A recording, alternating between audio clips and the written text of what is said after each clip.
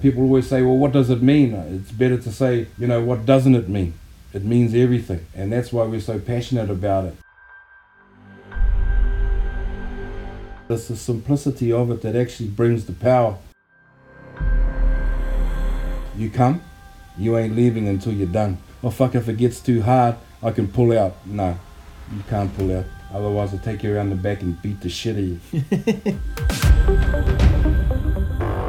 The art form itself, it doesn't belong to me personally. It belongs to my culture, it belongs to my people. I'm a representative of my people.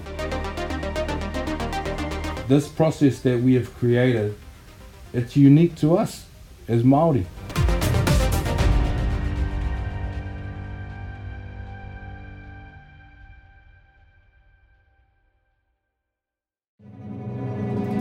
My name is Steph Bastian. In my 10 years on the road, I've met many unique characters in the tattoo business, and they all have one thing in common: incredible stories.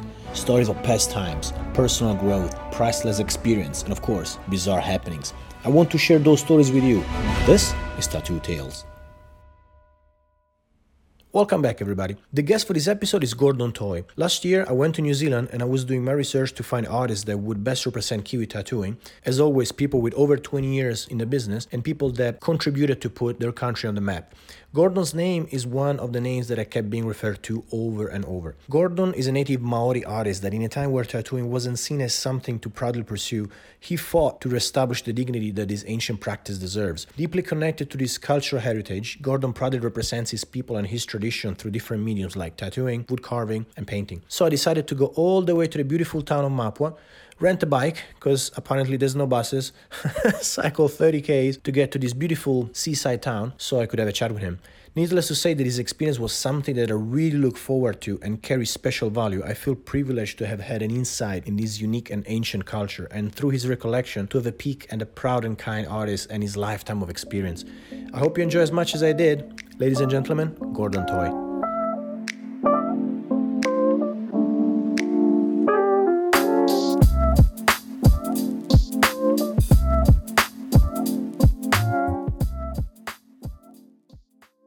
How long have you been tattooing for, Gordon? I've been tattooing now for 25 years. Doesn't seem that long, but I guess 25 years is It's a quarter of a is a century. lag. Yeah. And you're from Auckland, yeah? Yeah, I grew up in Auckland, and I grew up in a little place called Otara, which is kind of always had a bad rap for, the lower part of town, I guess, the Bronx or whatever you want to call it, the ghetto of Auckland. It's always had that reputation, so we've grown up, with a lot of interesting characters around us and very influential people in terms of our culture. The people that kind of make the stand and fight for our rights, there were a lot of those types of people in the 70s in our neighbourhood at that time. And they were always sort of interesting times growing up in South Auckland. But originally I'm further north, from a place called Hokianga, and that's about 4 hours north on the west coast of Auckland.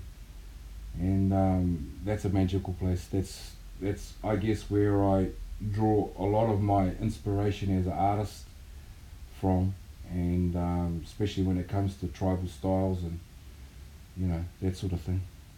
And what was your journey that brought you here? Like, how did you get into, how tattooing did you get into your life? Obviously you grew up with your cultural heritage, I got into tattooing in the early 90s, and what I started out doing from school was wood carving, traditional wood carving, and that was mid-70s. And I was lucky enough to have a guy come to our school by the name of Henare Mahanga, and this guy, he could do it all. He could do our traditional speech making, he could do weapons, Māori weapons, he could carve, he could do everything. Everything you needed to be a Māori at that time, he could do, and then some. And he introduced me to wood carving. And at that time, I think it's safe to say that the high school that I was going to was getting ready to throw me out. And thankfully for this guy, Henare Mahanga, he introduced me to carving, which was, at that time, the only reason why I was going to school. He was a graduate of a carving school in Rotorua. It's the foremost carving school, in this country for traditional arts. And he suggested that I apply, and I was accepted in 1980. It's a 3-year course, and the study there is quite intensive, and it covers a huge range of all the different styles from different tribes throughout the island. Yeah, also taught traditional house building and canoe building and all that sort of stuff, weaving some, many aspects of Māori art. And after I graduated there, I moved back to Auckland, and I was with another friend, Te Rangi Kaihoro, who was also a graduate of the carving school, who decided that he was going to take up a tattoo apprenticeship to revive traditional moko. And at that stage of the game, I wasn't even interested in tattooing. I was still very passionate about wood carving, but I knew I wanted to wear moko, and that was a fact. And so I said to my mate, well, you go off and learn how to tattoo, and when you're ready, I would really, really like to receive my traditional bodysuit, which we call a puhoro. And after about 1.5 years, he came back and showed me a little bit of work that he had done on himself, and I thought, man, that's me. So from there I began my journey with tattooing. And even after I received my bodysuit, I still didn't really have an inkling to sort of like get into tattooing. It wasn't until one day that Laurie and I were carving together, and his bodysuit was unfinished. I just asked him, I said, hey man, what you going to do about your legs? And he says, oh, you should draw something on there. So I did. And then after I drew something on his legs to finish off a particular design on there, he said, oh, why don't you tattoo it? And just the mere thought of like tattooing the cunt that fucking tattooed me and put me through all that pain, I couldn't resist, just to get one back at him. So actually from that moment on, I've never really looked back. And I guess it was about maybe 3 years into my tattooing journey, I met Hank Schiefmacher from Amsterdam. And it was funny because I'd seen a documentary of that Hank done, and there was some Māori stuff in there that he included, and I wasn't really too happy with it, and my mate Laurie, who was having dinner with Hank at his place, suggested I come and meet Hank, and I thought, right, this is my opportunity to have a go at this fucker, because back then I was very, very passionate, and anyway, I went around to the party, and there were a few Samoan tattooists there, and a couple of Māori tattooists, and Hank and Louisa. Rather than just sort of go at it like a bull at a gate, I decided to sort of like just sit back and listen, I think that was my best thing that I could have done for myself, because as I listened to Hank and listened to the other tattooists in the room, I realized that Hank was like me, very passionate about tattooing. He was also very passionate about exposing, some of the tattoo arts like Polynesian tatau and moko to the world, That itself didn't really interest me, but he interested me, He was just a very eclectic kind of a guy, and so was his wife. As the night sort of progressed, Hank and I sparked up a conversation, and we actually got on really, really well. He's not a hard guy to get on with. He kind of made a joke about like I should come to Amsterdam, and I joked back saying that he should pay for my tickets. And a couple of months later, he rang me up and said, I'll meet you in LA. I've got your tickets to Amsterdam. You just need to make it to LA. And from that event, the rest is history, really. When was that? Oh, shit, man. That would have been mid-90s, 95, 96. And I guess you guys there bond, and those things usually, they stay forever. Yeah. You build a friendship that can become. Yeah, we did. And I went to Amsterdam with him, and he had a museum in the red light district. I mean, this is a little boy from South Auckland, little Māori boy from South Auckland. So being exposed to Amsterdam and the red light district and all the... That's a lot to take. That's a lot to take, man. So I was fairly naive when I went over there, but it was a great experience, and I had never ever tattooed so many white people in my life. which kind of made me feel a little bit uncomfortable, really. Like I say, I was very passionate about my culture and tattooing all these white people, and there were literally lines of these fuckers, you know, lining up outside the door, and then there was a line down the road, you know, waiting to get to have work done. So yeah, it kind of freaked me out a little bit, you know, the whole thing. And I don't think personally, professionally, I was kind of ready for that kind of exposure. I came back home and I went back up north to Hokianga, and I spoke with my grandmother about it. And you know, I just wanted her opinion on whether or not I should continue to go down this path and go overseas and expose our culture to, you know, the rest of the world, kind of a thing. Anyway, after a long conversation, she basically sort of broke it down to this. You've got two options. You either never go back over there again, and if you don't, never speak of it again. Because the more you talk about it, the more you'll regret it. So never speak of it. Or you can go back over there and just smash it out of the ballpark.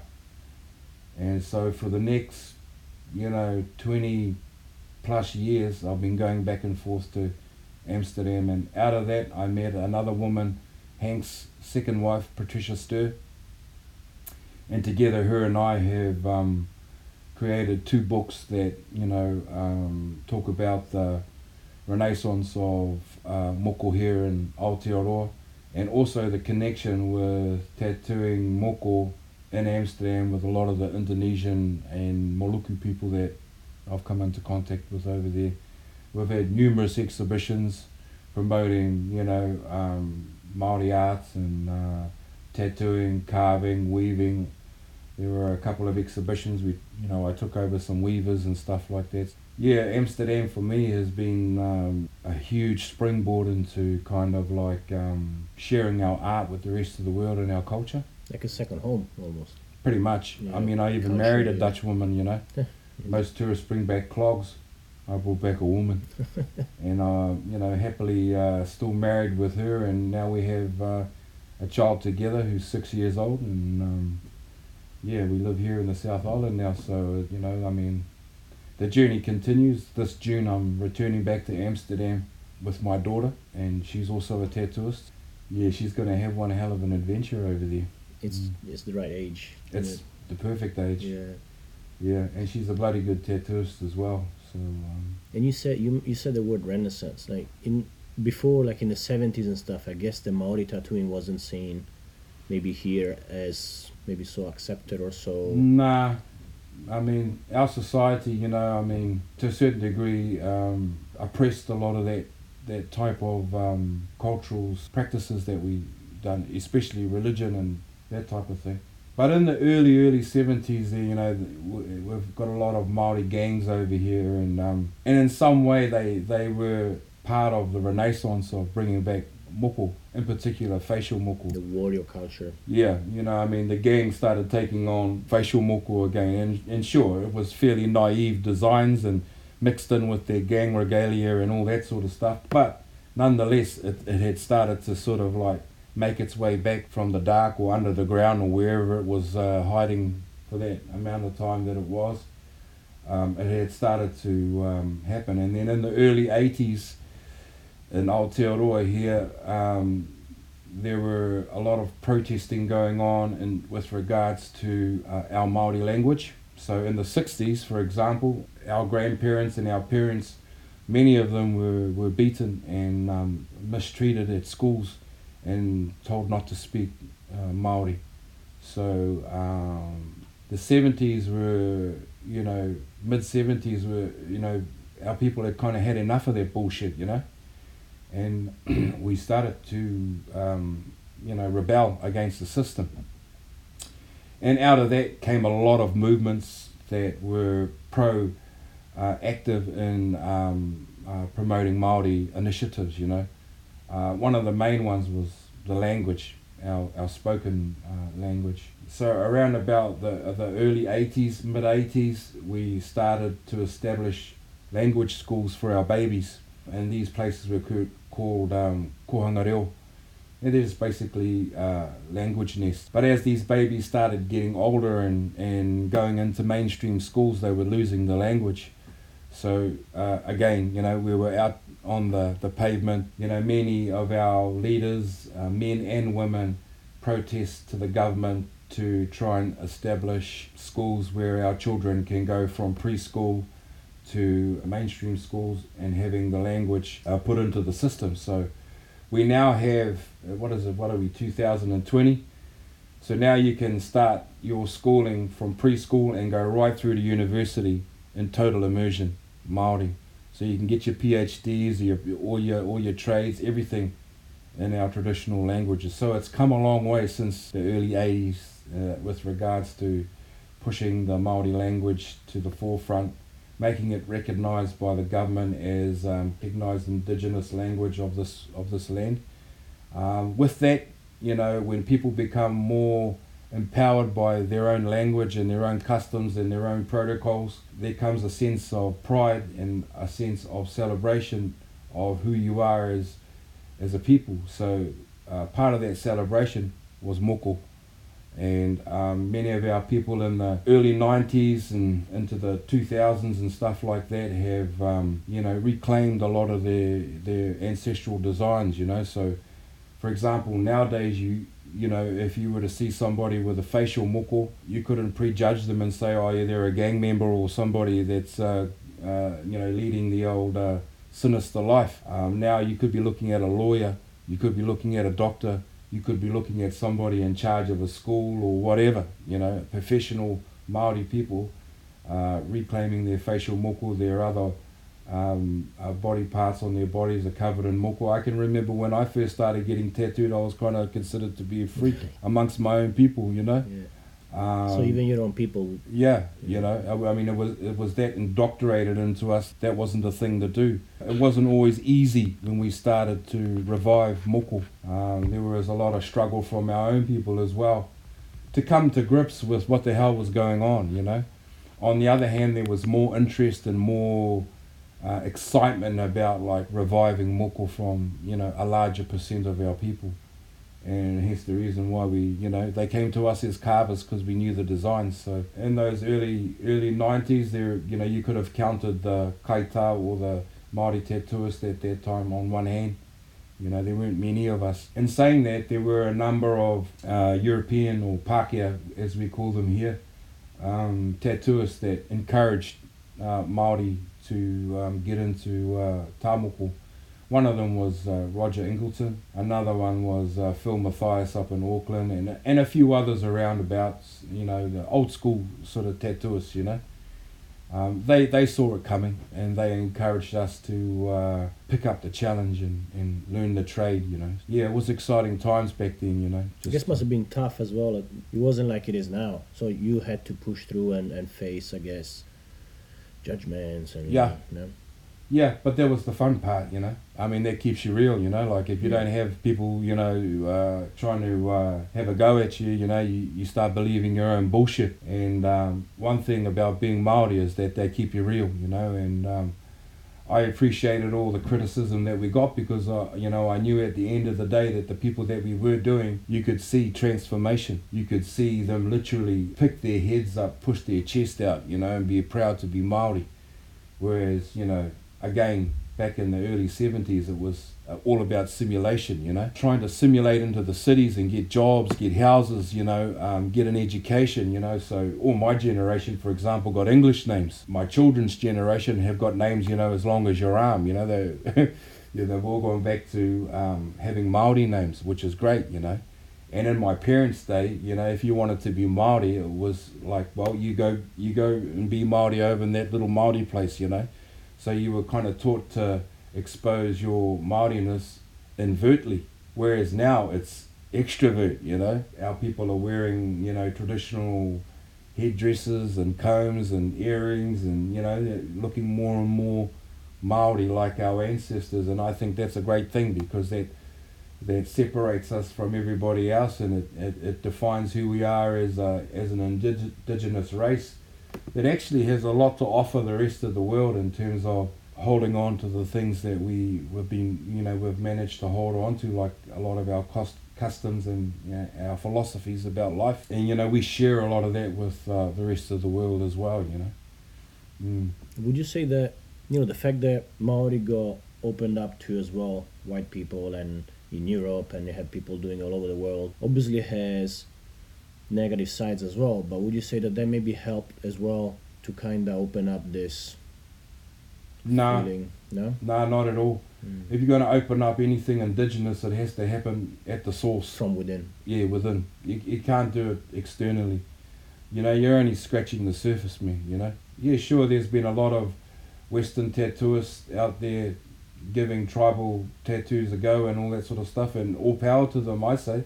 For them to revive an indigenous tattooing culture that's over 1,000 years old, that's got to come within. It doesn't matter how committed or how dedicated they are. It's got to come from the people themselves, We have to initiate it. We have to be in charge of it, and we determine the destiny of it, not anyone else. Whether or not it's appreciated, well, that's debatable as well. But, again, if I mention Hank, people like him have encouraged us, the indigenous people, not only Maori, but Samoans, Hawaiians, Tahitians. He's been very, very instrumental in encouraging us to,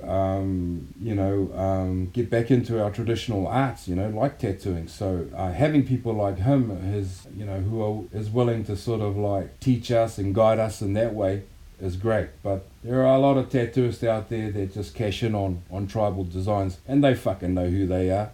And they come up with all sorts of excuses to say this and that it's not. But at the end of the day, that's what pays their bills. And those ones that have dedicated themselves to, tribal designs, you can see them, from a mile away. That's all they do. A lot of them have come down here, worked with our people in Aotearoa, Samoa, Hawaii, Tahiti, and on throughout Polynesia. These guys have come down and lived with us, and that makes the difference between somebody in LA or somewhere else in the world that just like, oh, I like Māori design, I like Samoan designs, I'm just going to do it, There's a big difference there, and understanding how the designs work, the philosophy behind them, the genealogy behind them, the stories behind them. They all tell stories, and they are all connected to a particular family, tribe, spiritual, physical. It's a very holistic approach to tattooing, unlike the Western approach where you come into a tattoo shop and you pick number 57, and that's exactly what you get, number 57. Here, it's about understanding the client's background in terms of who they are as an individual, where they come from, who they're connected to, who their ancestral mountains, rivers, canoes, guardians, spiritual guardians, physical guardians, parents, brothers, sisters, dogs, cats, you name it. People always say, well, what does it mean? It's better to say, what doesn't it mean? It means everything. And that's why we're so passionate about it. And that's another reason why if indigenous people are going to reclaim their traditional designs, it's got to come from them. They're the only ones that know that inside story, that inside connection that connects them from the art form back to the land. It's almost like a spiritual journey between you and the person. It's totally a spiritual journey without getting too sort of like, religious on it. It's totally a spiritual journey, but it's not just about tattooing, it's very much, as I said, in a holistic approach to the art of tattooing. Our carvings are connected to us, our weaving is connected to us, the stonework we do is connected to us, the tattooing is connected to us. The symbols all come from our environment to which we live in, then and now. And you can see them in the designs, they represent mountains, rivers, the sea, the animals, the birds, the fish, all these types of things, rocks, all the different species of trees and things like that. But you can't just literally copy it. You have to understand the essence of where they come from, the source, how they were created, who created them, where they were created, all those types of things. That adds to the palette, I guess, of the art itself. It's a painter needs paint and colors. From a cultural perspective, we need to understand the environment so that we can take those elements from the environment and stick them into somebody's skin. It's like if you take those things off, then I guess it's just like a beautiful empty shell. Yeah. Yeah, I mean, that's one of the reasons why we don't use color. We just use black. We don't need color to enhance our stories. The lines are enough. The lines are left behind are enough to tell the stories that are, it's a little bit like a computer or a hard drive. The amount of information that you get from one piece, be it small or be it big, is limitless. And I guess then if we talk about bodysuits, then it's even more holistic. You don't build it by pieces. You have one project that takes your whole being into that design, right? Yeah. So it's even more. Yeah, so if somebody comes to me and they want a puhoro done, a traditional bodysuit, one of the things you have to think about is how do you balance all that history out? How do you compose the certain areas so that they all blend together rather than a mismatch of throwing this in here for the sake, oh yeah, this will look good.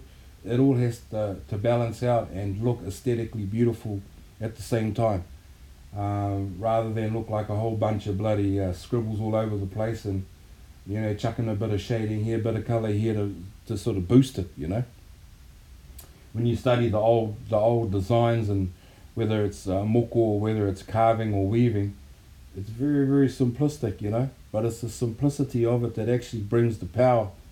It has a spiritual life force that's actually thousands of years old. Now, and that's how long we've been carrying those stories, that genealogy, the histories of our people and everything that's connected with them. Now, for somebody outside our culture, like a non-Māori, wants to have a piece of moko, they can have it, but that whole circle that we carry, it's just really starting for them. Now, should they receive a piece from us and die with that piece and no one inherits that piece, that's the end of the story, man. That's it. Kaput. Finish. On the other hand, if their children start to inherit those designs, then at that point, that particular piece that they've received begins to have a life force, because that next generation has taken a piece of their parents' design and put it into their skin.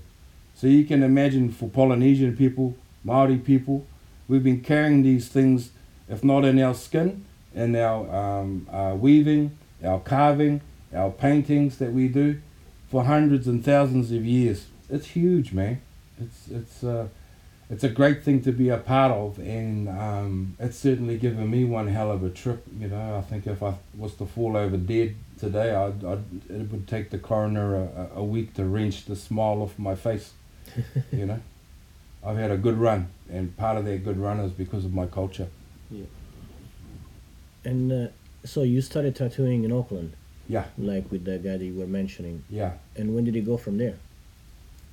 I basically just kind of went out on my own, really. I mean, Hank kind of, after that invitation from Hank, one of the things that I realized when I was back here in New Zealand in the beginning is, like, I really fucking need to learn how to technically tattoo, The things that we were using was like, rotary hose, to dig up gardens and stuff like that. I mean, hand-built fucking, chainsaws, really, and our power boxes, look like transformers that should fucking run a city of lights, I mean, we just didn't have good gear, and a lot of the tattooists at the time sort of like keen on sharing their knowledge, and so basically we had to do a lot of the learning ourselves. Now, what I realized when I met Hank was, here's an opportunity to actually technically learn something, So his invitation to go to LA, he introduced me to a lot of Mike Malone and, just tons of old school tattooists. Everybody knows Hank. And because you know Hank and you're a part of Hank's crew and stuff like that, I mean, whatever you wanted to know, machines, coils, power packs, whatever, they'd tell you about it. And that trip, that very, very first trip, I came back to New Zealand and I had a whole set of new gears. I was ready to boogie, It must have been super inspired when you came back. Oh, for fuck's sake, it was super inspiring, man, Went to Hawaii and met Mike Malone, because Hank says, if you're going to go to Hawaii, you need to meet, Mike Malone. He'll build you a machine, I'm like, I can build me a machine? Well, what the, I mean, really naive, to build me a machine? What the hell does that mean, And Mike Malone, he was a character too, like he was like super old school. I walked into the shop, and he was like, yeah, what do you want, and I was like, I hear you make machines. And he goes, no, I don't make machines. And I said, oh, yeah, I was told to come here. And he goes, who told you to come here? And I said, Hank. And he goes, oh, why the fuck didn't you tell me it was Hank, you know? What do you need, you know? And it was kind of like, you know, that was my sort of in, you know? And within a couple of days, he had made me a real beautiful machine, which I still have. And I came back to New Zealand, like I said, you know, like really enthusiastic about, you know, applying all this new knowledge that I had. One of the things that really impressed me within the realm of Māori tattooing was our traditional bodysuits, the puhoro, and working alongside Paulo Suluape, the Samoan master, who unfortunately passed away. You know, watching them receive the pe'a and going through that process, it really, really inspired me to sort of like, okay, man, I need to make myself good enough to be able to pull one of these things off. And so I was like a drug addict when it came to tattooing. If I didn't tattoo every day, I'd start sort of, you know, shaking and get the itch on, you know. Get bitchy towards my wife and all that sort of stuff. And, you know, I had to tattoo, you know, like if the phone rang and somebody wanted moko, I was like, right, I'm on my way, you know. If we went away for the weekend, it was meant to be just a family weekend, I'd pack all the gear in there and sure enough, I'd find someone to tattoo. But it was just insatiable. One of the things that Amsterdam gave me was skin, like bulk skin. So it was like a mad professor in a science shop, you know, a little boy in a candy store. I just had copious amounts of skin to practice on.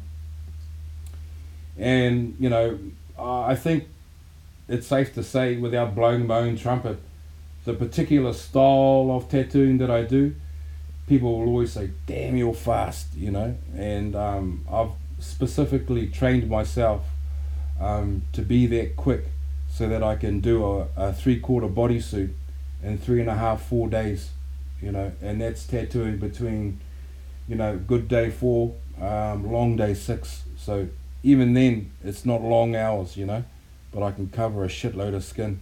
And that's taken me, you know, a good chunk of my 25 years tattooing to get to that level where, you know, you can pull those things off, plus maintain the intricacies of what those particular pieces entail. For me, I use this metaphor like when we start someone's bodysuit, it's like we're on a canoe and we've just pushed off from shore. And the journey is trying to navigate this person on the table so that it allows them to go through that rite of passage. And we're the guides, you know, the artists are the guides, and the table is the waka, is the canoe, you know. And if they're having a bad day, we have to be able to tack through that, preempt anything that will take our focus away from what needs to be done on that particular day. So I love that challenge, and I think, you know, as I get older, I just really want to specialize in that type of work, you know, the big stuff. And for me, that's what really sort of floats my boat at the moment, you know. Who's to say in another 5-10 years I might change, but at the moment, that's what I want to do. And I guess like moving here as well, which is more quiet and more like isolated, and you can really focus. Yeah. Like when I walked in, you were carving that beautiful piece. Yeah. It helps you to focus on those big projects and really connect with them, I guess. And so when somebody comes here for a bodysuit, they have to travel here by themselves. They're separated from everything they know or everything that they're comfortable with. And many times I don't know them, so we have to have this connection right from the get-go. Part of our culture, within our culture, we have this custom that we practice, which is called manakitanga, and it is the art of actually looking after somebody other than yourself. So right from the get-go, you know, when you're embarking on a journey of like that, you want to know that you're in safe hands. That's my first acknowledgement to that person, is that you've come to the right place. You're going to be taken care of. We're going to take care of you.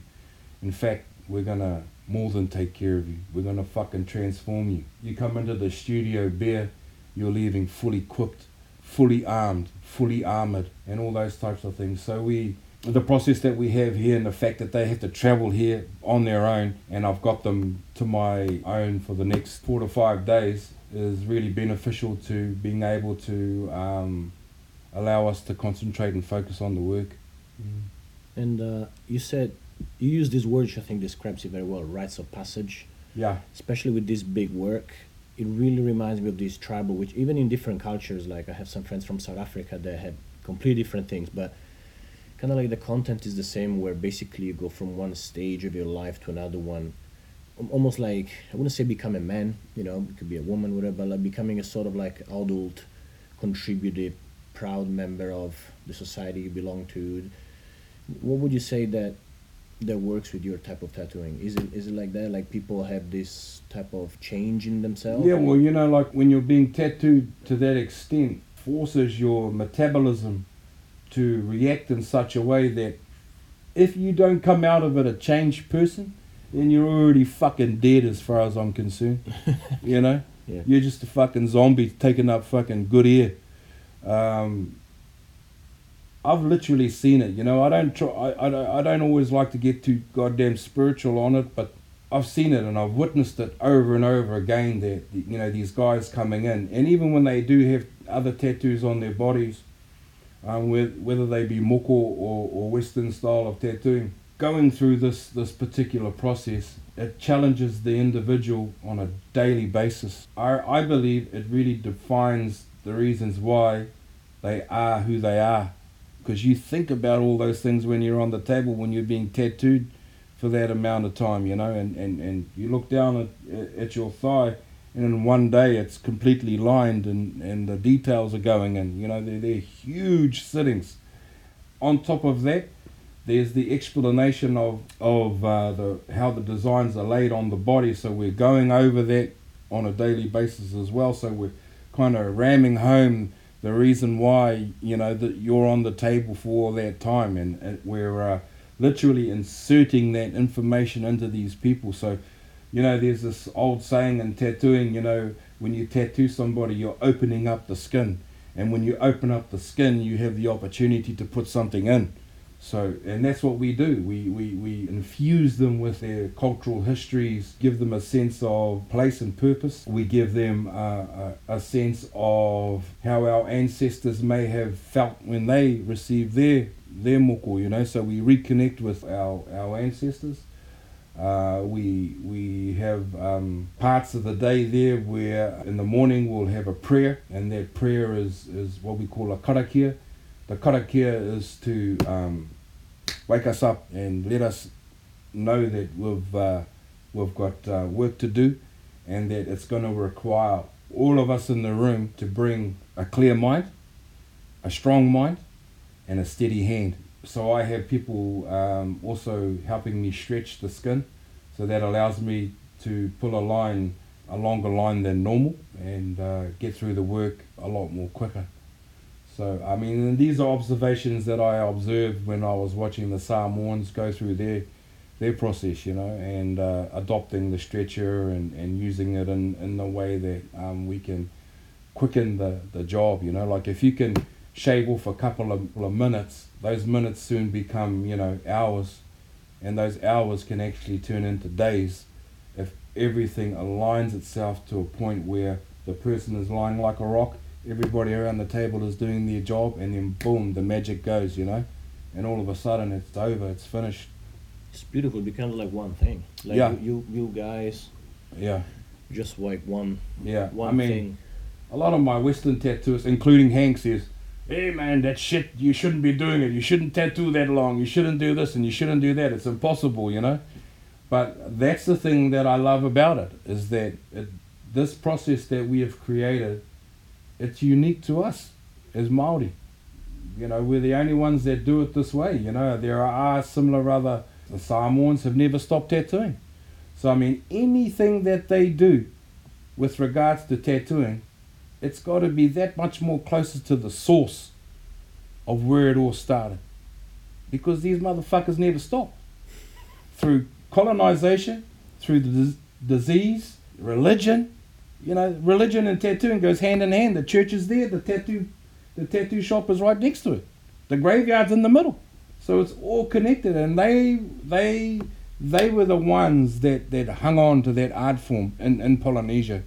Anything that they do, in my opinion, with regards to tattooing, has got to be bang on, or if not close to the source of where it all begins, you know. In and around the table, you know, or the mat as they use, you know. So, you know, they tattoo on the floor using hand tools and stuff like that. And there's some of our boys that are doing that too. I used to use the hand tools, but I found, for me personally, I didn't like using on people just because they had money to afford it. As Māori, we share a lot, but personally for me, there are some things where we have to keep for ourselves. And traditional tools for me is one of them. Facial moko is another one. And our traditional bodysuits is the other one. Now, in saying that, there's always an exception to the rule of, you know, there's a lot of intermarriages with different cultures now and stuff like that. So if a white guy marries a Māori woman and they have kids, that in some ways gives them, you know, an opportunity to enter that type of thing. But there's got to be a lot of discussion around it. And that's the other thing too. These aren't just things that you come in and simply because you've got the money, you can have it. There's a process to that too. So even though these guys are coming in for their bodysuits, it's usually a 10 or more years they've been thinking about it. Regardless of how much it costs, that's almost irrelevant. The payment, for me, as the tattooist, tells me that they're committed. Because you're going to drop that amount of money, you must be committed. No one's going to drop that amount of money and just sort of pull out at the last minute. Process that we've created here with the House of Natives, you come, you ain't leaving until you're done. So I say 5 days, but if it has to go to 10, it'll go to 10, but you ain't leaving till it's finished. So it eliminates your thought process about like, oh fuck, if it gets too hard, I can pull out. No, you can't pull out. Otherwise I'll take you around the back and beat the shit out of you. I love that. Yeah. And how are people, I guess that your customers know you by now well, so they know what to expect and they know what's expected from them, and yeah, I guess, right? Well, you know, I mean, nowadays you have the internet. So if you don't do your fucking homework, well, you come and see me and you start playing up and I start barking. Oh, well, that's on you. It ain't on me. I'm just trying to give you the best, you know, work I can. But if you're not going to allow me to do my work and you're wriggling around and fucking complaining all the time, well, then expect to bark or be thrown out, you know. So, and I'll take your money too, you know, like if you can't handle it. You know, all that sort of stuff. I think, you know, it's not only Māori artists that work like that. I think, you know, I've seen Hank, you know, and a few other old school tattooists, you know, like give their customers a bit of a bark too. But, you know, that's just the way it goes, you know. You want to do your best for somebody, but if they don't lie still, you can't, you know. Yeah, and then that's you. You know what I mean? Like, you can only be you. Yeah, I mean, you can't rub the fucking thing out, you know. Yeah. And you have, like you mentioned somewhere, you have friends there, you keep in touch, you go there sometimes. Where? Samoa, to connect with that. Oh yeah. You know, we've always had a good relationship with the Samoan people and the Hawaiians, Tahitians. It's always been you know, we're like cousins, you know. So whenever we're together and we have the opportunity to work together, it's always an awesome experience to kind of work with other Indigenous people. Even some of our Indigenous brothers and sisters over in, you know, the United States and up in Canada and stuff like that. There's a lot of revival up there of traditional, you know, tattoo. It's always good, man. You know, you see sort of similar processes that they use, you know, and, you know, even though we're thousands of miles away, it's kind of nice to have that similar path in terms of our process with tattooing, you know. It kind of reaffirms for us our what we call whanaungatanga, or our family connection, you know, on a greater scale. But also our Western tattooists. You know, I've met so many tattooists over the years, and, you know, I'm just in awe of their mastery over the art form itself, you know, whether it be realism or dot work or hand poking or hand tapping or colour work or shading, grey shading, all that. And it all inspires me in one way or another, even though I have no interest in doing anything else other than moko. I still get inspired by the skill that it takes to for these guys to put ink into somebody's skin and create the images that they do. Like Hank doesn't even use a bloody pen anymore. He just freehands everything, and you look at it and you think, how the hell, But and there are a lot of other tattooists. Tintin up in Paris, amazing tattooists. Like just great skill and dedication to the craft. I love it. Have you seen that stuff? Because I was in Aachen, which is in Germany. There is this big convention. Yeah. It's big. It's smaller compared to others, but it's big in the term of the people are there. It's very nice. Yeah. And Hank was there. So one night, we meet at a bar and we have a chat, we have a drink. And then he was telling me about these vases and stuff that he's been doing. And now they're exhibited, or they've been exhibited or something in a very proper, famous museum, whatever. And then it's funny because it's like, look, and he did all this. It's him. It's like did all these beautiful old school designs, and now here and there they were like flying dicks and stuff. Yeah. And he was in some sort of like royal museum, whatever, blah blah blah. But you have like these flying dicks, and I was like, that's so funny. Yeah. He's the ultimate in being as an entrepreneur. I mean, he's the only tattooist in the history of tattooing that's been knighted by the king. And that in terms of an acknowledgement to our industry that's been looked upon, frowned upon, by society as a bunch of misfits and fucking, bad eggs, And here's one of our own getting knighted by the king for his services to tattooing.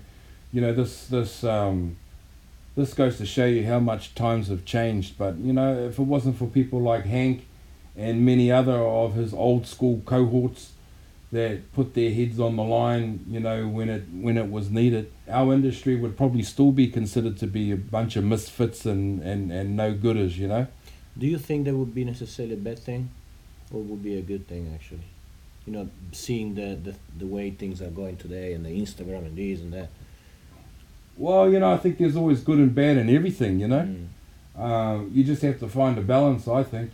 Fucking Instagram, I mean, I only use it for my work and to find work. But it has its pluses and it has its minuses. Yeah, it's just the way that the world is. You gotta kind of roll with the punches, but you can use it as a tool. Every day is a hustle. No one's paying my wages weekly. I gotta do what I gotta do. But at the end of the day, I'd like to think that I maintain my integrity of what I'm trying to do too, because the art form itself, it doesn't belong to me personally. It belongs to my culture. It belongs to my people. I'm a representative of my people. So if I'm being a fuckwit and I'm being a fucking dick out there in the world, that doesn't just reflect on me. That reflects on my people. And so I try and use social media, and I try and carry myself in a way when I'm out in the world with some kind of dignity and some kind of person that is not an arsehole, because that's a reflection not just on my person, but on my culture and on the work that I do, And there's this other old saying, if you want to be successful, you need to surround yourself with successful people. It's no good going out there and if you want to be successful and you're going to hang out with a bunch of gangsters, because guess what?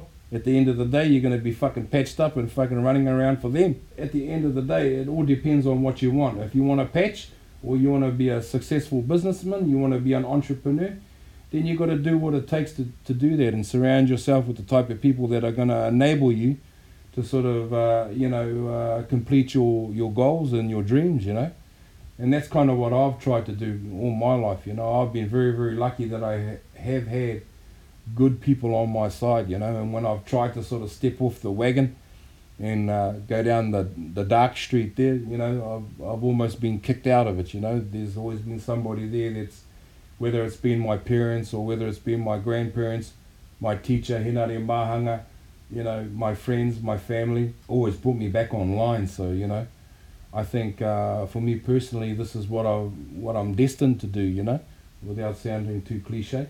What you see is what you get, that's for sure. And I guess now your kids as well keep you anchored, because you're like, I have responsibility as well to Yeah. to be an example for them, I guess. Yeah, absolutely. You know, and my kids, you know, for me personally, my kids are my contingency plan. You know, once I'm gone, my daughter's tattooing, my son's going to be tattooing. Who's to say that my little 6-year-old won't start tattooing? He's very artistic as well, but whatever path he chooses, you know, as parents, we're going to support our kids. But it is somewhat comforting to know that if I do keel over in the next few years, that the work that I've been privileged to be a part of is carried on through my children.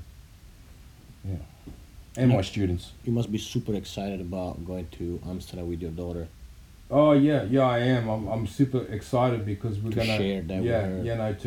to do those sorts of adventures with her. Traveling with one leg now is not always easy and brings a whole difficulties. But besides all of that, I am looking forward to introducing my daughter to my tattoo family over there, because I consider Hank and all the crew over there as part of my family. I mean, we've been together now for over 20 years. So it's going to be a real privilege for me to introduce her into that family that I hold so high, you know. How long are you going to stay there? We're going to be there for a month, pretty much already booked. So, you know, people listening to this podcast here, forget about making any bookings, mate. It's already done. And have you been to other places in Europe? Yeah. I mean, over the years, we've been to a lot of places, not just Amsterdam. I was LA there and New York for quite some time. Hawaii, Australia, Germany for a little bit, France. Haven't been down to Spain yet, but that's. You been to Italy? Yeah, to Italy. Yeah, Where did you go? Loved it. Yeah. Where did you go? When we were up there, we went to Rome, but we were just there on holiday. I haven't really been a part of the convention scene. I did a few conventions back in the early days. It wasn't something that I really connected with, only because I think it gets back to, you know, my thoughts on how moko should be presented, and I didn't really feel like that was the place to sort of educate people, you know. To me, I'm still very, very passionate about moko. I still believe, like many of the old Japanese masters, they work from home and they have their studio at home. And if you want it, you have to travel for it, you know, and you have to humble yourself, not just to the work, but to the culture that you're going to inherit in your skin. I don't know. Going to conventions doesn't really sort of, you know, fit. Resonate with It doesn't resonate with me. Yeah. On the other hand, one of the things I do love about conventions is the camaraderie of all the different artists and meeting people. I like that part, but the whole kind of working there, I'd sooner go there and just hang out, eat some nice food and get drunk with the brothers, you know. Yeah. Don't get me wrong, I mean, you know, like, you know, people who collect tattoos and who get Western tattoos for whatever reasons are just as important, in my opinion, than same reasons why we get tattooed from a cultural perspective. You know, that's the beautiful thing about tattoos. It doesn't matter what style or what culture it is, they all have meanings, you know, to that individual who wears them, and that's something. When I look at a tattooed person, I think, shit, you know, man, that person's got some stories, you know, you can see them on their skin. When you look at somebody with no tattoos, it's kind of like, what sort of a life have you had? You're like a nobody. You're like a fucking ghost. You're there, but, you know, I can't see you. But when you're tattooed, it's kind of like, oh, I see you now. And I think that's really unique. And tattooing, besides sex, is one of the oldest professions on the planet.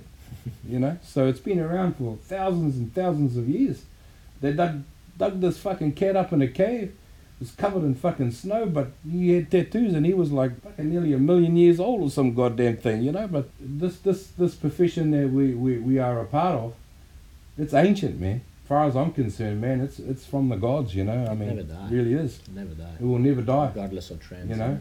And even though we have the big flash tattoo studios now and it's all kind of sort of modernized and stuff, you know, one of the beautiful things about the history of tattooing is that it comes from scoundrels and pirates and misfits, you know. I love that, you know, that it actually started with those types of people, because actually, you know, society might look at us in a certain way and judge us, but really, I mean, it's people like us that fight all the wars, you know.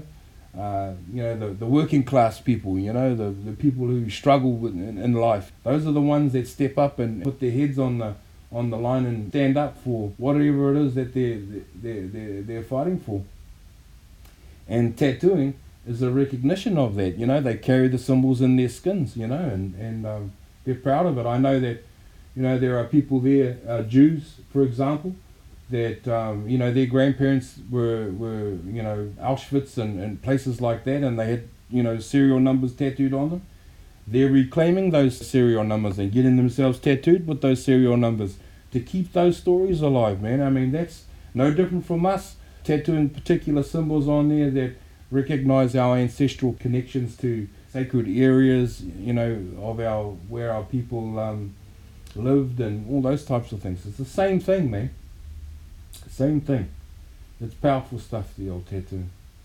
And like you explained, carving for you and your people, it's so connected to tattooing that they're not, you can't even separate them. It's two sides of the same coin kind of thing, culture, right? And you do a lot of that, right? Yeah. You do exhibition. I saw you working on this beautiful mask and how... Well, carving for me is kind of like...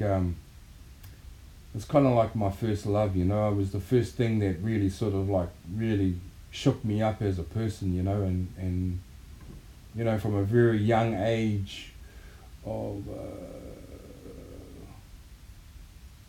11, 12 years old, I picked my first chisel up, and it was like right then I knew what I wanted to be. I wanted to be a carver, And was your family into that stuff? Family, no. No.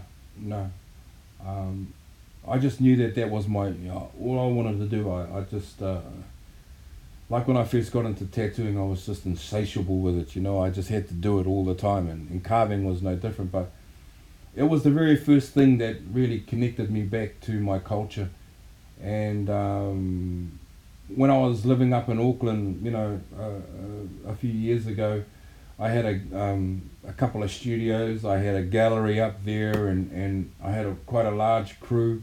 And with that comes all the politics and just running a business and trying to be successful. We had a clothing line, we had a TV show, we had it all. But it took its toll on me, and it was pushing me further and further away from my true passion, which is not just one art form, it's all of them.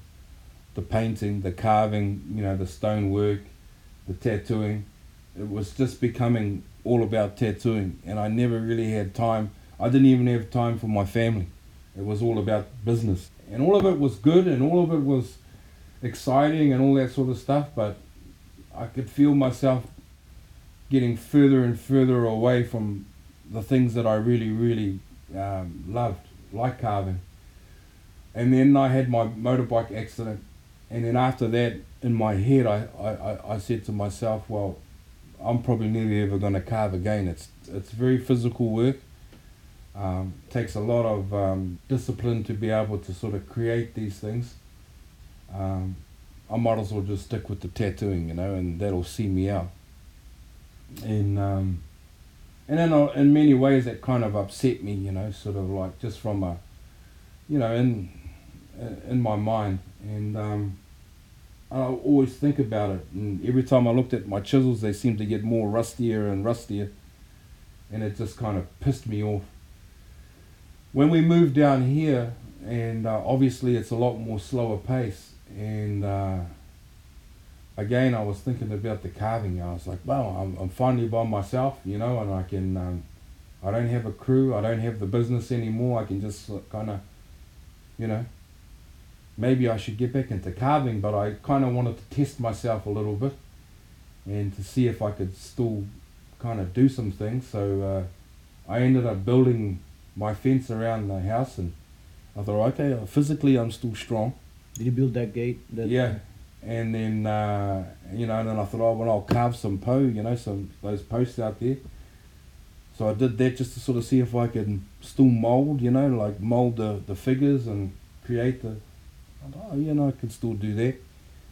And then I thought, well, the next one for me is like surface design, all the intricate designs and stuff, if I could see and because now I wear glasses when I'm tattooing, and you know, trying to focus on the wood was quite hard. But I managed to do it, and I thought, well, fuck, I can actually still do it, and now I have time to do it. And these last couple of pieces that I've done, those big masks, have just been carved for really the passion of carving, and reintroducing myself back into, you know, the carving world, you know. And oh man, it's been like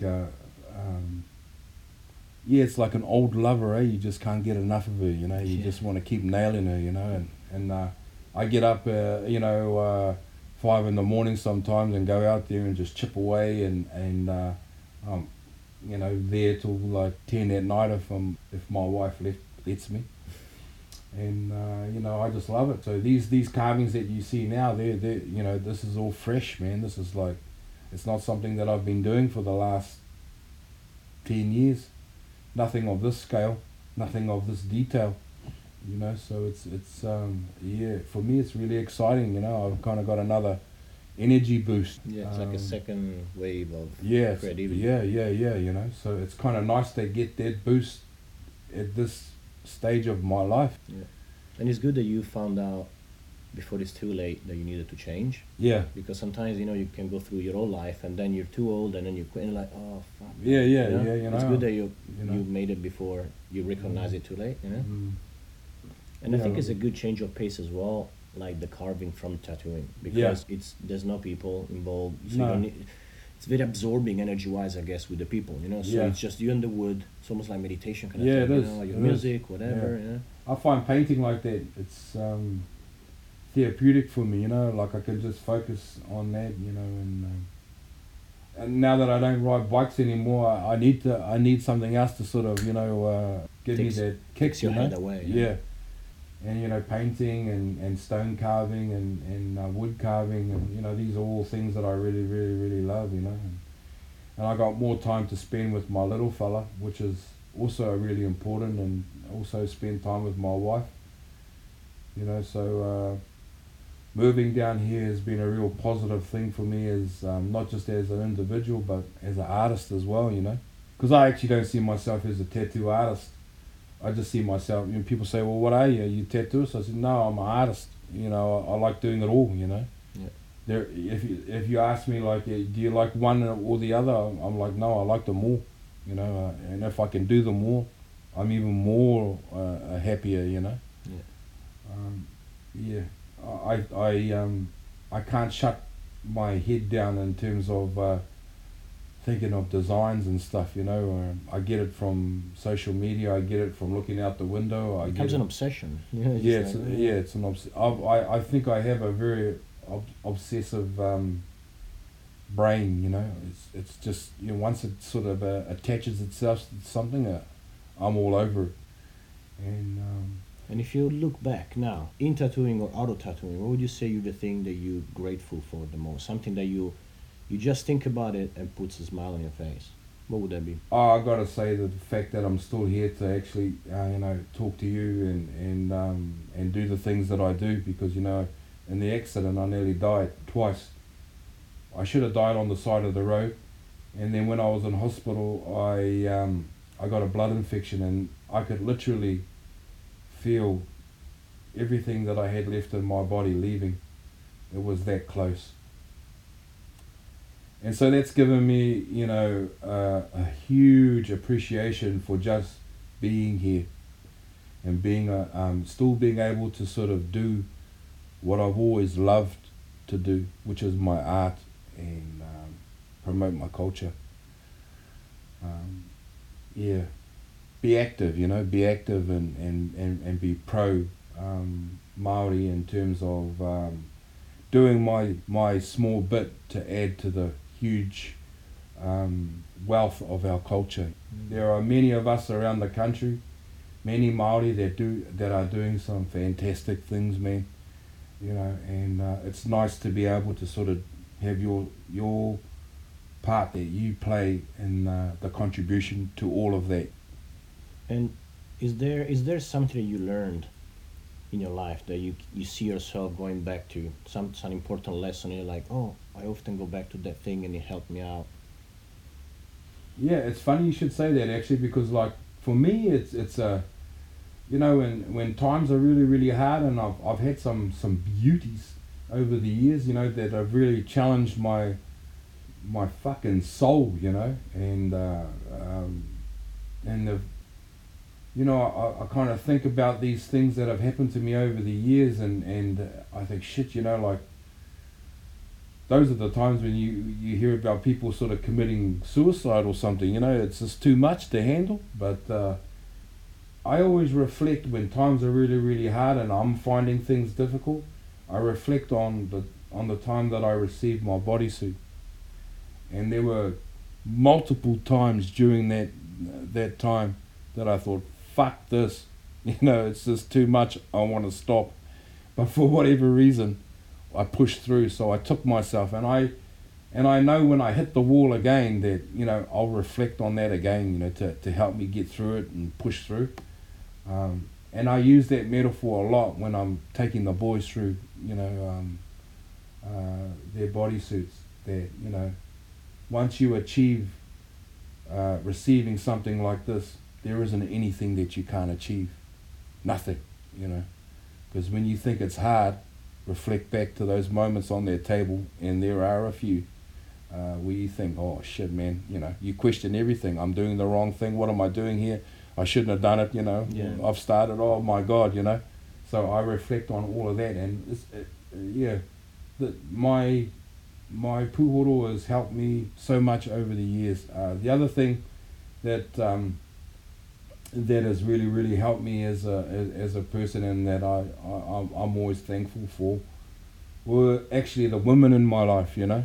My grandmother, my mother, you know, my first wife, you know, Ivanka, my wife that I have now, my daughter, you know, these females in my life have always been, you know, powerful forces in terms of being able to sort of like, oh, you know, calm the beast at times, you know, and make me see, you know, another perspective on you know, on who I am. They're the ones that can remind you of who you are and what your purpose is here on this planet, you know.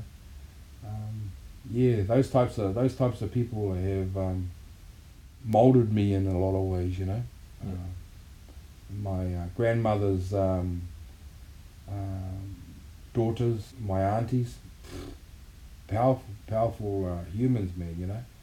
Even when everybody's telling them that I'm fucking full of shit and you know, fucking a no-hoper and things like that, you know, my aunties will get up and like, no, you know, fucking, no he's not, you know, and it's moments like that that you reflect on as you get older, and you look back and you think, yeah, those are the people that really count, and they're the reason why you do what you do, you know. You get up in the morning and you go through your, you know, your day. Those are the reasons why you do it. And of course, you know, my children, all of them, those are powerful forces. And out of all the things that I've created as an artist, my children are my greatest creations, you know. Yeah. They're fantastic, man, you know, you can't beat it. Awesome. And if you could tell something somehow to your younger self, if you could talk to yourself when you were like 16 or 18 with the things that you know now, what would you tell yourself?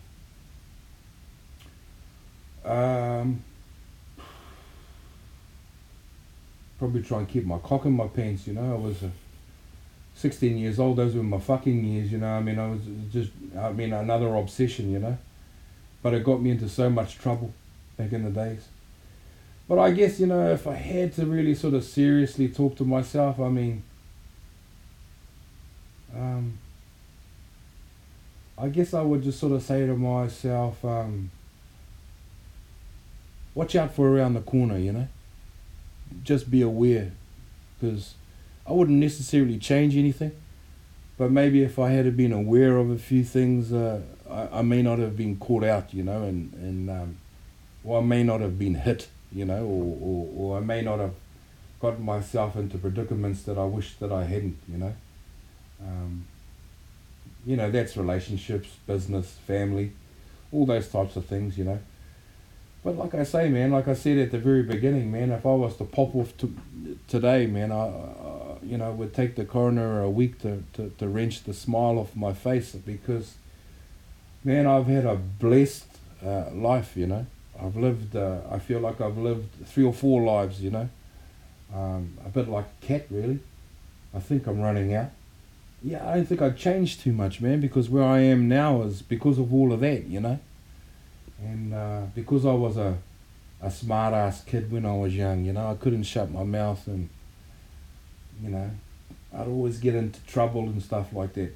All of that person, all of that young person, is the reason why I am the person that I am today as well, you know.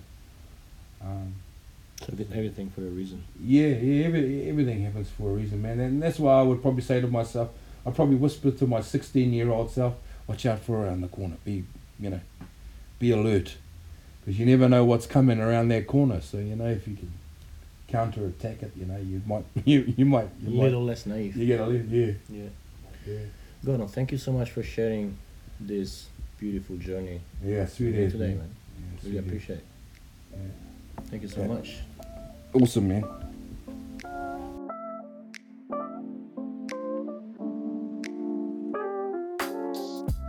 What an episode. Tattooing can transcend the art form itself and bond people with their families, their values, their land. It's beautiful to witness how much power these patterns carry for the Maori people, way beyond trends and times. As always, I've learned so much through this interview, and in the end of the day, this is why I do this. Behind the words of people like Gordon, there is a lifetime of accomplishments, defeats, comebacks, overcoming obstacles, and realizations. It's condensed life in its purest form, and I always feel lucky and honored when these men and women open their house and their heart to share their stories. I hope today's episode entertained you, inspired you, and you bring home a little bit of Gordon's spirit. Until the next time, have a wonderful day.